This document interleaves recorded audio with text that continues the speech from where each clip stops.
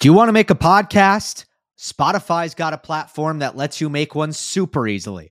It's called Spotify for Podcasters. It lets you record and edit podcasts right from your phone or computer. So no matter what your setup is like, you can start creating today. Then you can distribute your podcast to Spotify and everywhere else podcasts are heard. Video podcasts are also available on Spotify. You know I love that, and I promise you the other platforms don't offer that. With Spotify for Podcasters, you can also earn money in a variety of ways, including ads and podcast subscriptions. And best of all, it's totally free with no catch. I've been using Spotify for Podcasters from the very start. I highly recommend you give it a try. Just don't post on Monday. Download the Spotify for Podcasters app or go to www.spotify.com/podcasters to get started. Hey everyone, Gil Gross here, and it is time for another mailbag where I answer your hot takes, your observations, your questions, and ultimately your comments about tennis or anything else. I posted on the YouTube community tab over 24 hours ago and got a good, diverse set of questions to get into as the Australian Open approaches. Monday Match Analysis this week is going to be on the United Cup and Brisbane. And Australian Open Draw Preview is going to drop, I believe, Friday next week.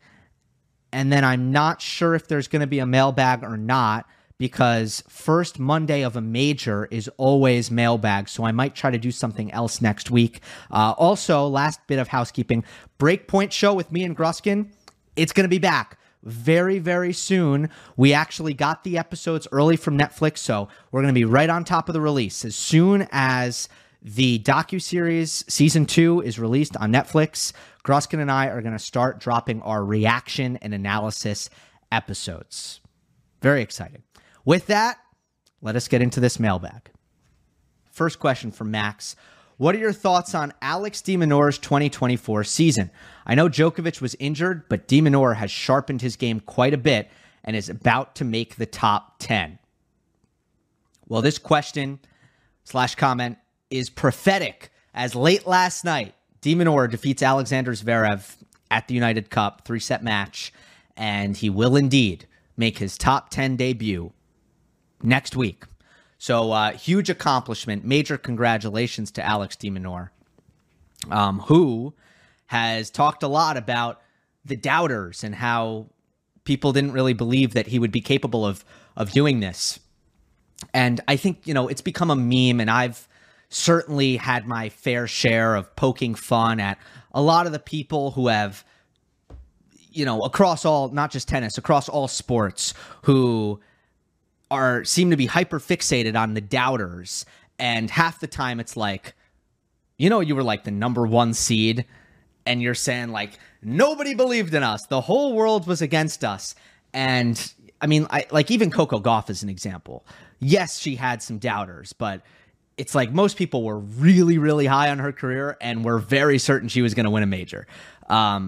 Anyway, de Minaur, all this to say, de Minaur is one of these legitimate, I think, underdog stories as far as how, him getting into the top 10, even though as, I think if you reverse to like 2019 and 2018, I think most people were pretty high on his prospects long-term. But I have very little doubt that de Minaur has heard a lot of noise around him, a lot of negative noise around him about what the ceilings and the limitations are to his game. And I'm willing to raise my hand and say, like, if he finishes this year top 10, I will be in the group of people that he has completely proven wrong, which is cool to see. Like, I love that. And he's kind of got the double whammy of things in tennis that create doubt. Two things that will create more doubt than anything else in tennis. If you are undersized, and if your technique is funky. If you have one or the other, you're going to have some coaches, you're going to have some onlookers saying, you're too small, or you're going to have to change that. You're going to have to change that technique. You're never going to be at that level with that technique. And de Minaur has, I think, both of those things. And he's gotten into the top 10 at least for now. So it's no wonder that there's been a lot of doubt. It's cool to see somebody like him who's clearly worked so incredibly hard to improve his game along the fine margins. Nothing comes easy for him. He's really done it the hard way, and he's extremely deserving of it. So that's all cool to see. As for your question, it's a very open-ended question. What are your thoughts on Alex de Minaur's 2024 season? If you're asking me, like, what have I seen from him that has maybe been different or eye-opening in these 3 matches where he's beaten 3 top 10 players? Started the year with a loss to Cameron Norrie. Then he beat Fritz, Djokovic, and Zverev. And, I mean, there's no way, I can look right now, there's no way he's ever beaten 3 top 10 players in a row in his career. I'm having a quick look right now. Yeah, it's never happened. He beat 2 in Canada, and twice last year he did it in back-to-back matches. Last year he had by far his best ever season against top 10 players, and he's immediately built on that to start 2024. So there's only one thing I see in his game that's completely new, completely different. I had never really seen it before, and that's how often he's gone to his backhand slice, which I think is a shot that makes a ton of sense for de Minaur's game. I think it's a great fit for the things he tries to do on the tennis court. I mean, for one, the backhand slice is a point extender. It's very hard to be offensive off of a decent backhand slice. If it's hit effectively, you can't really attack it. And that's always a positive for de Minaur. Yes, you never want to be attacked no matter what kind of shot you're hitting, even if you're hitting a drive. But the backhand slice in particular forces opponents to, generate pace from a low contact point. And against such a good mover like de Minaur is, I think that it's almost a golden ticket for Demon to remain unattackable. And that's a positive for a guy who generally has a shot tolerance advantage and a consistency advantage and an endurance advantage. So it's something that, can make things physical for him. It's also something that can drag his opponents out of position, which is something that de Minaur necessitates. Like, it is completely necessary for de Minaur to create offense and to find finishes. He needs to drag his opponents out of position in order to do those things, because he does not have that linear straight line power to be able to hit through the court when his opponents are in position to defend. But he's so good. He's so good at being crafty and constructing points in a way where he strings a multitude of shots together, drags his opponent out of position, and then does finish on his own terms, especially when he's able to do that at net. But the backhand slice, by the way, very effective against Djokovic. What did he do? What did he see against Djokovic? He saw that Novak was uncomfortable generating pace with his forehand in that match because of the right wrist. He clearly snuffed that out, and he did 2 things. He hit a lot of backhand slice, a lot down the line of Djokovic's forehand. A lot of that created, he generated a lot of errors off of that. And he mixed it up even with, and he doesn't have a heavy topspin backhand, but he even hit, slow, higher, loopier balls to Djokovic's forehand. So he mixed it up, but the common thread is, I'm going to make him generate on this forehand because he clearly doesn't, he can't do that right now. He saw that, he found the weakness, and he attacked it pretty ferociously, which is also in line with what I think de Minaur has been doing so well. He's just such a good match player. He makes mid-match adjustments. He figures out what's working, what's not working. He's extremely tactically focused, and he has options, right? Because you can be the smartest player in the world, but if you don't have multiple ways of playing, if you don't have options, it doesn't do you any good. And I think probably one of the lazier one of the lazier things you can think about de Minaur is that he just grinds and that he just keeps it in and tries to wear his opponents down. But no, he can do that, which is great, but he can also certainly take matters into his own hands and be more proactive offensively at times. So, and I think he does a great job of figuring out what is required on a match-to-match, matchup-by-matchup basis, and then doing those things. And then lastly, I guess, what are my thoughts on his season overall? I'm kind of two schools of thought here. I'm a little bit torn. Do you want the positive spin or the negative spin first? Let's start with the positive spin. Part of me is thinking, what's really the difference between de Minaur and, let's say, David Ferrer?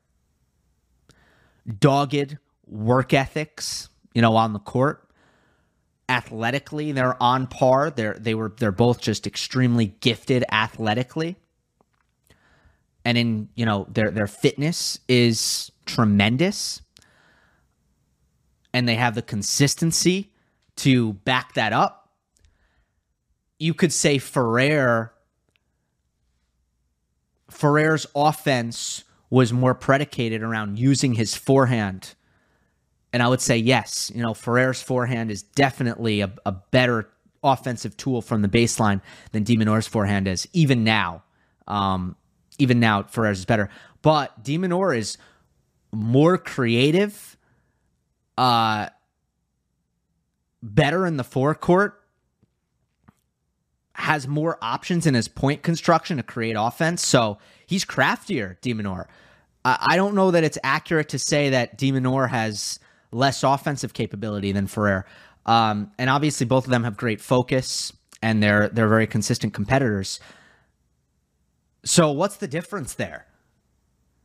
And it's kind of hard for me to say exactly why de Minaur can't be like Ferrer, who, by the way, did take a fair bit of time before he became a consistent top 10 player. It didn't happen for Ferrer at like 21 years old, just like it didn't happen for de Minaur at 21. So I see a lot of similarities there. Here's my devil's advocate for that, and why I'm not completely convinced right now that leaving de Minaur out of my year-end top 10 prediction is going to end up being wrong. I'm not convinced of that at this time. It's because if you're going to say one part of the season where de Minaur is probably going to be at his best, I'd probably say right now. Like, United Cup is probably when de Minaur is going to play his best tennis. And there are a couple reasons for that.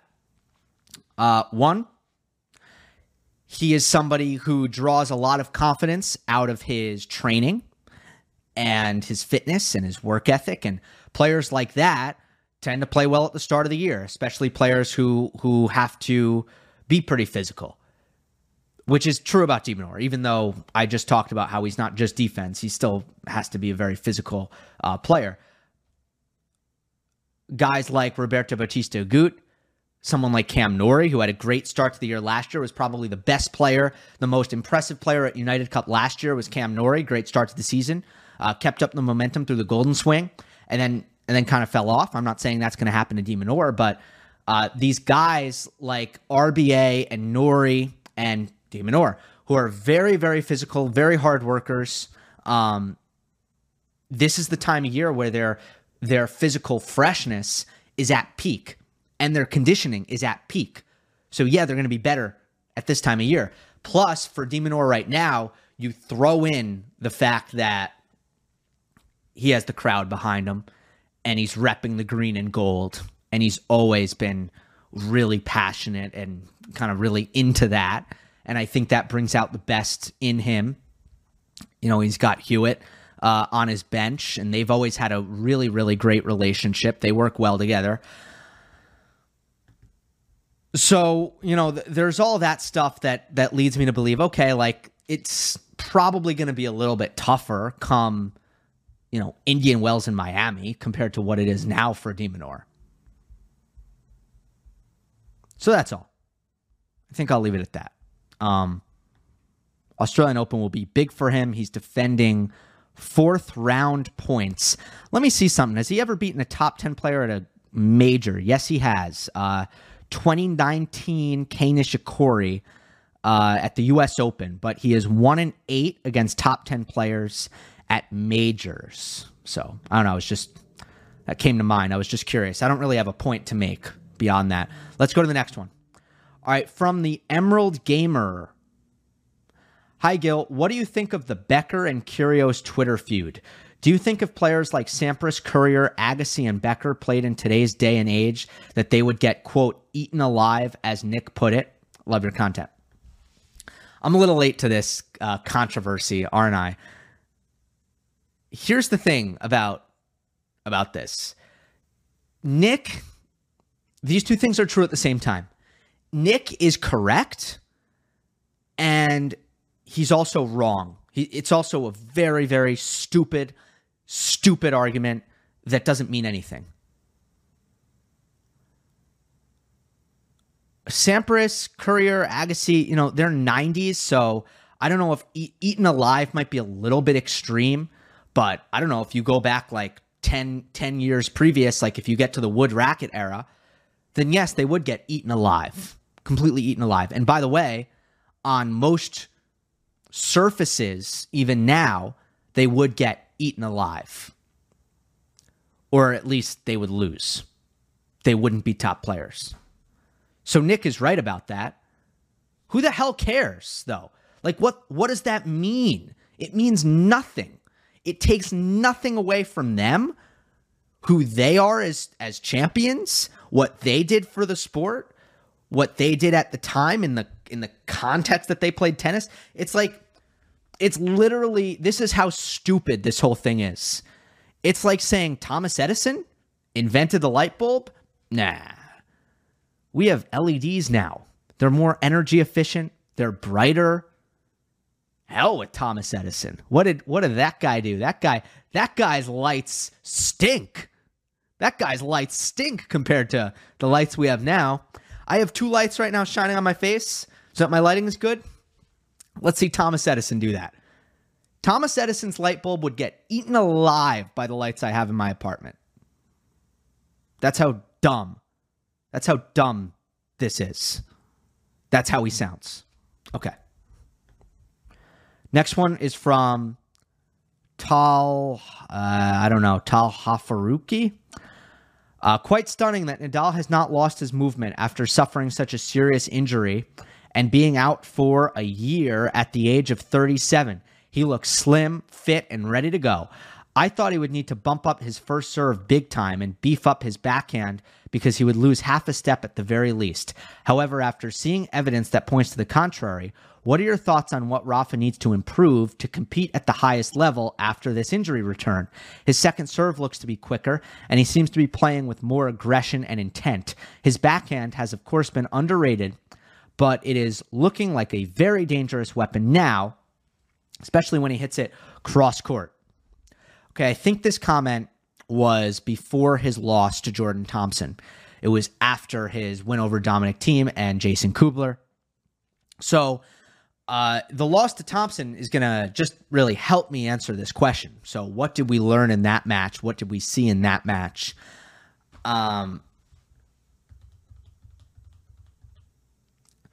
Going into the Australian Open, the concern is physicality in best of five. He didn't quite hold up against Thompson. He lost a step in that match. He looked fatigued at times, and he started to deal with some pain in the body, which I think, by the way, is not going to end up being anything super serious, just based on two things. One, Rafa said, yeah, it's in the same spot. Yeah, that's a little bit scary, but it feels completely different. When Nadal had the thing against Mackie McDonald in Australia, he knew right away that something serious had happened because it was a ligament tendon. Is there a difference between a ligament and a tendon, or is that the same thing? I need the doctors to answer the call on that one. But it was that in his abductor versus here. He felt it was the same spot, but it felt completely different. And he was still willing to, like, he was still competing and willing to run through the end of that match, even after the medical timeout. It was something that it never really scared him enough for him to really pull up lame or stop running. And now he's got a week until the Australian Open. I imagine it was just a wear and tear thing where he started feeling pain because his body was not used to what he was putting it through at that time. It calls into question, is that going to be an issue when he's inevitably dragged into a war at the Australian Open? Nadal has done it before.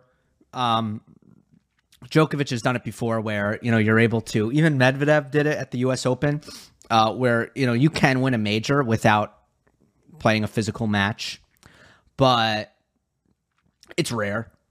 You pretty much, usually you're going to have to withstand some physicality. You're going to lose a set. You're going to have to go 4. You're going to have to go 5. It's usually how it goes. So can Rafa handle that? That's certainly now, it was always a question. The Thompson match confirms that it's a question. The mentality is part of this, though, with the Thompson match. There's the obvious part of it, which is that Nadal could have won that match in straight sets had he not gotten tight and executed on some match points. But then there's the more macro view on that, which is, his ground strokes got a little slower, a little spinnier, and this is typical. This is what happens when Nadal feels some tension. And one of the reasons why he's had so much success in his career is because that's not a terrible thing to happen when there's tension. He remains consistent. He does not usually make a lot of errors. And in the past, he just, in big moments, relies a little bit more on his legs, a little bit more on his movement than he does when he's feeling very free, very loose, no tension. And then he's a little more offensive. So that's generally how it's gone with Rafa. But now when you lose your ability to endure and it's no longer advantageous for things to get physical, well, now what happens when the forehand gets slower and spinnier and the backhand gets slower and spinnier? Now you're getting into these long physical rallies and you're not well positioned anymore to win them. And it's hurting you as the match goes on. It's hurting you because your long-term endurance might not be in your favor. Make sense? So I think the biggest thing about the Thompson match that was a little bit eye-opening for me was I kind of had a thing in my mind with the way he played against Thiem and Kubler, although I didn't see that much of the Kubler. I was like, are we going to get no pressure Nadal? No tension Nadal? I've said it many times. That's a big part of why Federer was so good at the start of 2017. Australian Open, Sunshine Double. Like, pressure just wasn't a thing for him. He clearly not with the way he was playing. Very obvious to see he was just literally as loose as a goose. So Nadal, similar thing, big injury, not a lot of expectation for his performance or his level. I was thinking, is that going to happen? Probably not now, right? It seems like we got our answer, which is that this isn't going to be just like a completely carefree and tension-free Nadal at the start of 2024. So your question here is, what does Nadal need to improve? And it sounds like you're looking for some kind of technical answer. I don't think that's what it's about. I think Rafa has all the tools technically to compete at the very highest level right now. And yes, I do respect that. You're saying, how can he kind of supplement some losses in other areas with technical improvements? But look, there's no real getting around physicality. You can't fully get around it at all. And the mentality is kind of what pushed Nadal's physicality to the edge against Thompson, because his ground stroke speeds were slower and he wasn't as offensive and he was more passive. So he was doing more running and more defending. And then he didn't convert on his chances. And then it turned into a really long match. And then he broke down physically. Does that make sense? So it wasn't technical. It was mental and it was physical. That's why I lost to Thompson. And I think those are the most important things going into Australia. But, Jordan Thompson, I just want to give him some flowers for a second. I thought he played the best tennis of his life last year. I did take notice. I do believe he was a dark horse a couple times. I think he was injured towards the end of the year, which kind of hurt his results. But he had some really great highlights. I think he's really sneaky on any quick court surface. Things slow down and he's not effective. Not as effective. There's no doubt about that. But he's really sneaky on any quick surface. And mentally, he's a little inconsistent. And that's another knock on him. But that's not in play in big matches like this. Remember how well he played against Djokovic at Wimbledon? Tremendous. He played so well against Novak at Wimbledon. So he's going to show up for these big matches, and he certainly did in this one. So props to him. Obviously, Nadal had massive chances. Before we move on, should I go through the missed opportunities for Rafa? Give my take on him?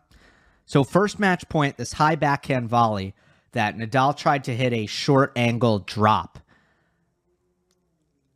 And I think he went for the toughest shot there. It's funny, the high backhand, the backhand volley / backhand overhead, it's such an interesting shot. There are a lot of different philosophies and schools of thought on it. But if you think about how difficult it is to hit a drop volley from just in front of the service line on a ball above your head, the further away you are from the net, the harder it is to hit the drop volley. And I think it's tough from up high. I think it's a little tougher to hit that drop volley from up high.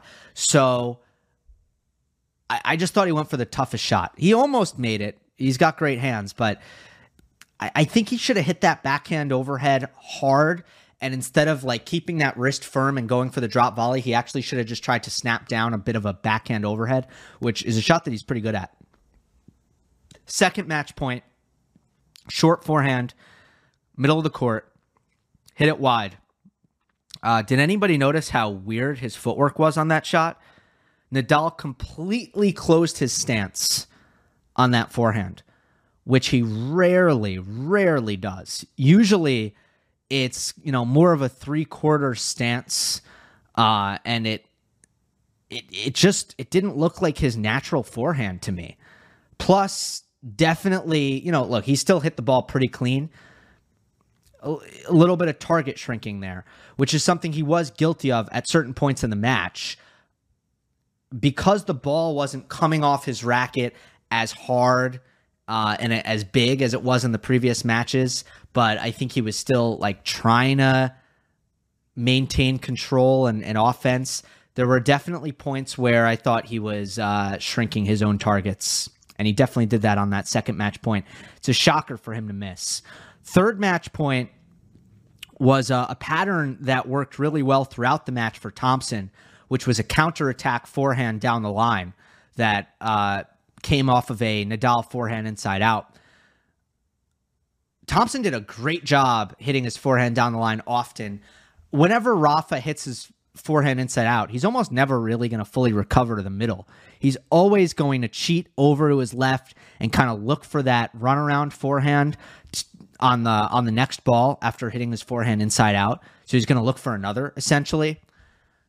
Thompson did such an awesome job quickly and early in rallies before it was too late, just immediately hitting that forehand down the line to get Nadal, to kind of catch Nadal cheating in the backhand corner and to not allow him to get into that runaround forehand pattern. So great job by Thompson on that third match point. 6-all, Nadal had a forehand volley that he really didn't do anything with. And Thompson strung a bunch of really good passing shots. together after that and actually ended up at net himself after tracking down a drop volley. And then, he finished really nice finish there, lob off of the drop volley, and then Nadal backhand overhead. That one he did hit hard, and then Thompson was there for the volley that he put away. That first forehand volley from Nadal, don't let the next 3-4 shots fool you, because the next 3-4 shots were pretty good by both players and great by Thompson. That first volley from Nadal was poor, and Rafa should have done better there and gone up 7-6. Okay, let's go to the next one. From Michael, is Zverev's and Tsitsipas's window for winning a slam closing soon? So the word window is interesting, right? It implies like that there's a sliver of time and that's your opportunity and you can't miss it. Like there's a start and an end. And I think that there hasn't been, broadly speaking, like a big window in terms of external opportunity. And what I mean by external opportunity is some of the greats or some of the players who are better than Zverev and Tsitsipas, for whatever reason, can't compete. And there have been a couple of events where that has happened. Okay, so like US Open 2020 was an opportunity. Nadal wasn't there. Djokovic had the freak DQ. US Open 2022 was kind of an opportunity. You had a slamless, younger Alcaraz, and you had no Djokovic because of the COVID policy, the vaccine policy, I should say, and you had Nadal not playing at a high level, dealing with an ab injury, not serving well at all. So that was an opportunity. I would say US Open 2021 in some ways was an opportunity too. Zverev in that one, he kind of had a chance there because he pushed Djokovic to a fifth set. He was dealing with a slightly weakened version of Djokovic because of the pressure he was dealing with. And if he wins that match, he has a shot at Medvedev to try to win the US Open. So in 2020, Zverev served for the US Open title. Tsitsipas has been in multiple major finals. I don't think that it's going to get any easier on the outside in the next few years. And that includes when Djokovic is finally kind of done at the top and declines a little bit. That includes then, because by the time Djokovic declines, you guys know how I feel about Sinner, Alcaraz, and Rune. I feel that all three of them are going to be, first of all, are already great players. But I think when they are fully realized and fully formed, they're going to be extraordinarily tough to beat for a Zverev and a Tsitsipas. So I don't think, in some ways, I'd say the window is closed if they don't get better. If they don't get better, I think the window is closed. But the reason I wouldn't say the window is closing soon or is closed is because they are still not old. They are still both mid-20s, and they're also pretty close. So they're not that far away, and they're mid-20s. You can't really say the window is closing all that soon. They, in theory, should have another 3-4 years or more. But I think if they are going to win a major in their current iterations, I think that ship has sailed. That window is closed. Next one from KH28M. Do you think not playing any events before the Australian Open is a good decision? I think Medvedev, Alcaraz, and Sinner are the top players doing that this year. Yeah, I kind of said this in an earlier mailbag, but every player is complaining that the offseason is too short. I can't figure out why there's only a handful of players who are willing to do anything about that and act on it. And for those who do, I applaud them. From Garage Man, hey Gil, picks for a new most talented guy outside the top 30. I was going to offer Safulin, but it looks like he will be ineligible for the title. He will soon be ineligible for the title. Yeah, that's true. So I think the obvious pick here would be Jack Draper. You guys know, based on my top 10 prediction, that Draper is a big consideration for me, and the health is the final missing piece of the puzzle. I think if he has a healthy year, he's going to be a borderline top 10 player. It's just my prediction. So Draper's kind of the guy, but I also think that's sort of cheating, not really in the spirit of most talented guy outside the top 30. I think most talented guy outside the top 30 should be somebody who in some way slightly frustrates me. Someone who I think could be better and isn't. And for that, I don't want to say anyone like really young either, because that doesn't make any sense to me for this, right? Like it would be so easy for me to say Feast, who's 36 in the world, right? But he's 19, he's about to be there, whatever. A guy who I think should be better, who's outside the top 30, who I think is underranked for his talent, but is letting kind of other stuff get in the way, is Thiago Zajbac-Vilch. I think Vilch, with his inconsistent effort, his inconsistent shot selection, his mysterious lack of confidence on hardcourt, all of those things are hurting him a lot. And I just think that he should be having more success. Although he had a great year at the challenger level last year, and now I think he'll have an opportunity this year to try to play more events ATP level, and we'll see how he does. But right now, I think the most, like you're kind of referring to who's the new Davidovich-Fokina. I think the most Davidovich-Fokina-y guy, the guy who I watch, and not that I have any rooting interest, but from like I just want everybody to play to the best of their ability standpoint, the guy who probably frustrates me the most right now would be Vilch. From Mateo, what's required of Rune this season to reach the level of Sinner and Alcaraz? Both of the latter have obviously reached great heights already, but given that Rune also demonstrates huge talent and the ability to go far in a slam, what do you think he needs to improve on to possibly win one this season? Love the show. Thanks. Thank you. There's a lot of stuff, and I mean that as a compliment. Like, that's a huge compliment. With Holger, I can make such a long list of stuff that I think can get better, yet he's already 20 years old in the top 10. That's amazing, okay?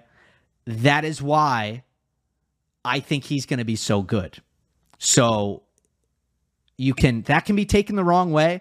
That can be taken as a negative when I say like, oh, there's so many things that he can get better or needs to get better. In this case, that's a compliment. But I'll just say compared to last year, not taking into account the improvements that he's made this year, I think there's major gains that can be made on the forehand. A lot of gains in stamina, match endurance. A lot of gains in shot selection. Probably some gains in managing emotions on the court in matches. Those are the big ones. Yeah. Better choices. Better stamina. Better forehand. Those are the big ones. I mean, serve is one, but serve, I think, was injury-related last year. The serve was not as good as it needs to be last year, especially when he was struggling after a clay court season. But to me, that was just his back. His back hurt, and he didn't serve well because of the back. So I'm not going to read too much into that. But the serve looks really good at the start of this year. Forehand looks a lot better at the start of this year. Next one is from Kaspam. What are your thoughts on Casper Ruud following his United Cup campaign? He won 3 straight matches with ease against relatively well-known established players and also on hardcourt. His level looks to be very, very high, and he looks to be playing very aggressive at the moment. What do you think he did this offseason that may have been different from the last? Also, Do you think that these 3 matches can be an indication of what his level might be going into the Australian Open and beyond? Yeah, it's massively positive what he's done here. Massively positive. And look, I haven't watched enough for me to feel really, really confident about everything he's doing better. I'll get there in time, and then I'll have a better answer for that. But from what I've seen, it's kind of, it's really all about backing his forehand and being someone who plays really big from the back with his forehand. I mean, he needs to not back down. He needs to have intention on that shot, and it needs to be the thing that wins him matches, because it's not going to be his defense, because you know what? He's a fine defender. I mean, it's not even that good, his defense, especially his backhand defense. It's not that good. He doesn't turn points around that well on his backhand. So,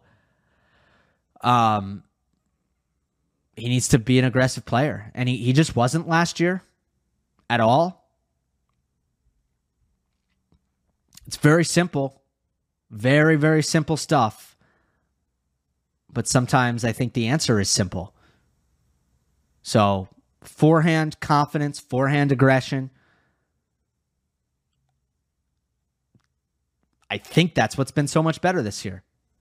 But I do need to watch him more. From Michelangelo.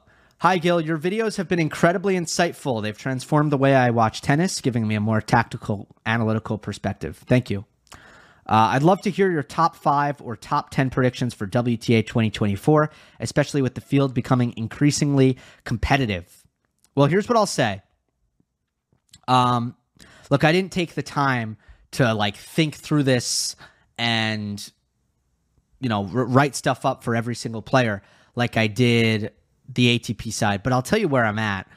First of all, I think it's very undeniable that this top 4 between Swiatek, Sabalenka, Gauff, Rybakina, it's hard, very hard to see any one of them falling out of, I'll be conservative here and say the top 6. I mean, I think, to me, they're all very established, and they are all 25 or younger. Sabalenka's the oldest at 25. After that, I think it gets interesting. Pegula, at some point, I think will get a little bit worn down. I don't know if that's this year, next year, whatever it is, but it's been a remarkable couple of years for Pegula. She's 29 years old. I do expect a decline somewhat imminently. I don't want to, maybe imminent isn't the right word. I do expect a decline. It could be this year. It wouldn't shock me. Pegula finishes the year 9 in the world or something. Wouldn't shock me. The 2 players on the outside right now that I would look to get in my top 10 is Zheng Xinwen and Ludmila Samsonova. For Samsonova, I think the weapons are too good, too big. She's a big player with big weapons. I think it's taken her some time to hone some things in and start to get more comfortable in rallies and on return of serve. But I think at 25 years old, she's ready to do it. I think Samsonova will end in the top 10. Zheng Xinwen, who is a little bit younger, 21 years old. Similar thing with Samsonova. I think those are top 10 weapons. I also think there's a lot to like athletically and with the way she moves. Massive untapped potential on her serve, which she continues to kind of tinker with. It's still not there. It's still not fluid. There's still some weird stuff happening, but just off of her movement, her forehand, her backhand, I think Zheng Xinwen has the goods. I especially love that high RPM forehand. It's comparable, in my opinion, only to Iga's forehand in the way that she generates a lot of high-margin offense with a heavy RPM forehand, which somewhat common on the ATP Tour, obviously much more rare on the WTA Tour. From Ayushash 6309, what are your thoughts on Holger Rune's forehand at the Brisbane tournament? It seems he is flattening it out more, and the ball seems to be traveling a lot faster, in my opinion. Thanks for the great content. I agree that Runa's forehand has looked really good in Brisbane. I disagree that he's flattening it out more. Now, maybe there have been occasions where, because he's been timing his forehand a little bit better, because he's been confident on his forehand, and especially when the ball's up high, he's pretty good at flattening out. Maybe there have been a few times where he's effectively flattened out his forehand, but for the most part, what I'm seeing is that he's actually finding good sustained aggression with his high RPM forehand, which is actually what I prefer for Runa. And you hear me talk about with a player like Nadal, you might hear me say, oh, he's got to flatten out his forehand. Keep in mind, when I call for Nadal to flatten out his forehand, I'm literally talking about the highest RPM player in the history of tennis. So I'm saying relatively to Nadal, I want him to flatten out his forehand. But for most players, with a lot of big, strong players, with a lot of racket speed and a lot of power, I don't want them necessarily to flatten out their forehand. I don't think that usually serves them. If you're a player like Runa, I want you to be able to hit 5 forehands in a row, big, heavy, lots of acceleration, offensive, but there's built-in safety because of the net clearance and the topspin that's dipping it into the court. That's what I want to see, and that's what I'm seeing from Runa here. And it's especially important for a player in Holger, who I have criticized for not finding the happy medium enough. And a lot of that has been down to his forehand, where I've seen him get into modes where he's decelling on his forehand and he's guiding the ball and putting it in the middle of the court, and there's no weight of shot and there's nothing effective about it. That's bad. And then I've seen him try to bludgeon the ball flat, out of control, reckless, making too many errors on it. I've seen both of those things for Runa, sometimes in back-to-back points. So what's been so great to see for Holger in Brisbane is that he's been offensive with his forehand with a level of patience and consistency and repeatability. And that's come from timing and confidence, but also from actually using his RPMs, I think. So that's my read on Runa's forehand. We'll do a couple more. Here's one from HR5867. Assuming Nadal remains uninjured, what are his odds versus Djokovic? Or if you don't like that, maybe you could just discuss the matchup based on what you've observed of their current form. I'm just praying for one more epic between them, regardless of outcome. I can agree with that last part. I'll tell you, I hope that I'm in a position of previewing an actual Nadal-Djokovic match very soon. Right now, it feels kind of besides the point, kind of irrelevant, so I apologize, but I'm going to be very short with this answer. 3 keys have been, 1, Djokovic's ability to get to neutral off of the return. So, hit a good enough return to mitigate Nadal's +1 forehand. That's been really important in their head-to-head. Second thing, this is more of a key for Nadal, playing on his own terms out of his forehand corner, which, really means being bold and aggressive with his forehand down the line, not letting Djokovic to get settled in and draw first blood by essentially drawing the short ball off of Nadal's forehand cross court. Third thing would be, how does Nadal respond when Djokovic drags him off court with his own cross court forehand, right?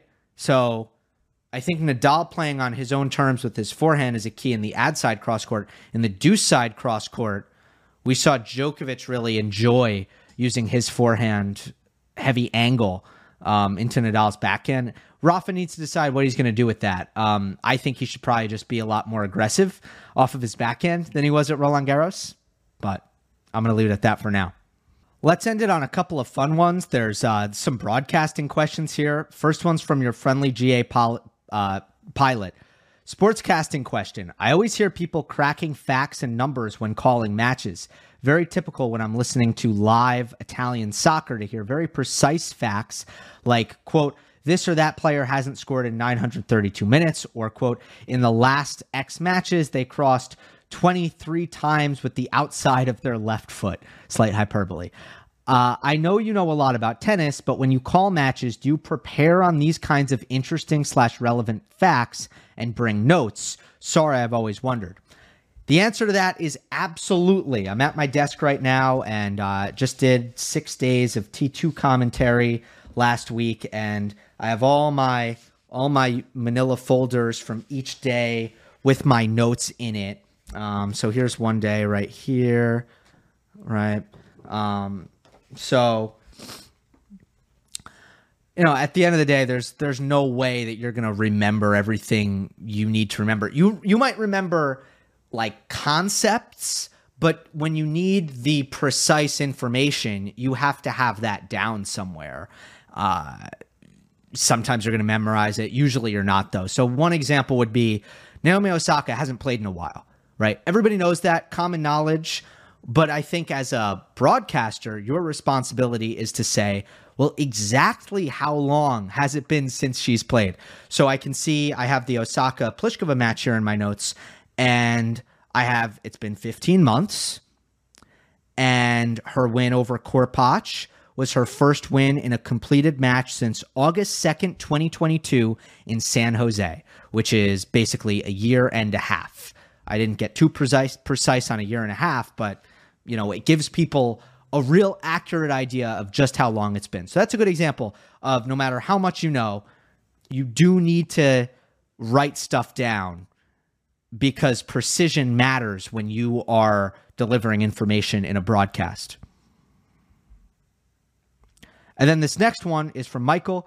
Do you think play-by-play commentary has a place in tennis? I noticed that tennis commentary almost always takes place between the points rather than a detailed description of the shots within the point as they happen. Thanks, love your work. Well, I know like every tennis fan just like repulsed inside. The horrible thought of someone giving play-by-play during the point. The reality is I don't know if it would work or not. We're so used to it one way that I think any thought that it would be done another way is like something you immediately want to shut down. But honestly, like it would be a really fun thing to focus group. Now, first of all, you would need to find someone who knows how to do it really, really well, because even sports that have action calling play-by-play, like let's say basketball, if the announcer is not good, then they are annoying me and detracting from my experience. So, and in tennis, it's hard because it really hasn't been done. And practice is what makes you good at this. So to find tennis play-by-play that is going to end up actually sounding good would be hard. But it would be interesting to focus group it with people who aren't familiar with watching tennis. And then to see if they would enjoy it more or enjoy it less with actual play-by-play during the points. Generally speaking, the more into it, the more diehard you are, the less you like commentary. But for the casual fans, they need some help. They need some help getting into it. They need to know why they care, why they should be impressed, what matters. Like, I think a lot of tennis fans, maybe even some who watch the channel because they're so into it and so knowledgeable, they would just like, you know, they like it when the commentator is very, very hands-off. I'm just saying that there's a different audience out there, which is a more casual audience who needs some help getting into a match. And the commentator's job should be to help that person and also try to cater and help the diehard fan also learn something. So I think that's the task. No casual fans watching this YouTube channel, though, so I don't need to worry about that. Hope you enjoyed. Don't forget to subscribe. I'll see you next time. Our house is a mess. Come on in. I'm Amber Wallen, internet comedian, plant queen, and host of your new favorite podcast, Fly on the Wallen. Okay, that's pretty presumptuous to assume that this is going to be their favorite podcast, by the way. Like, come on, Amber. Anyway, that wasp that you just heard interrupt me is my husband. And co-host, Benjamin Wallen, also a comedian, and I host people at our home. I have a great wine collection in my cellar. Well, You it's not mean a cellar. the mini fridge? Yeah, it's a mini It's a mini fridge. New episodes of Fly on the Wallen drop every Wednesday. Listen in as we discuss relationships, books, and keeping our sweet baby kid alive while we make laughs on the internet. Subscribe to Fly on the Wallen wherever you get your podcasts.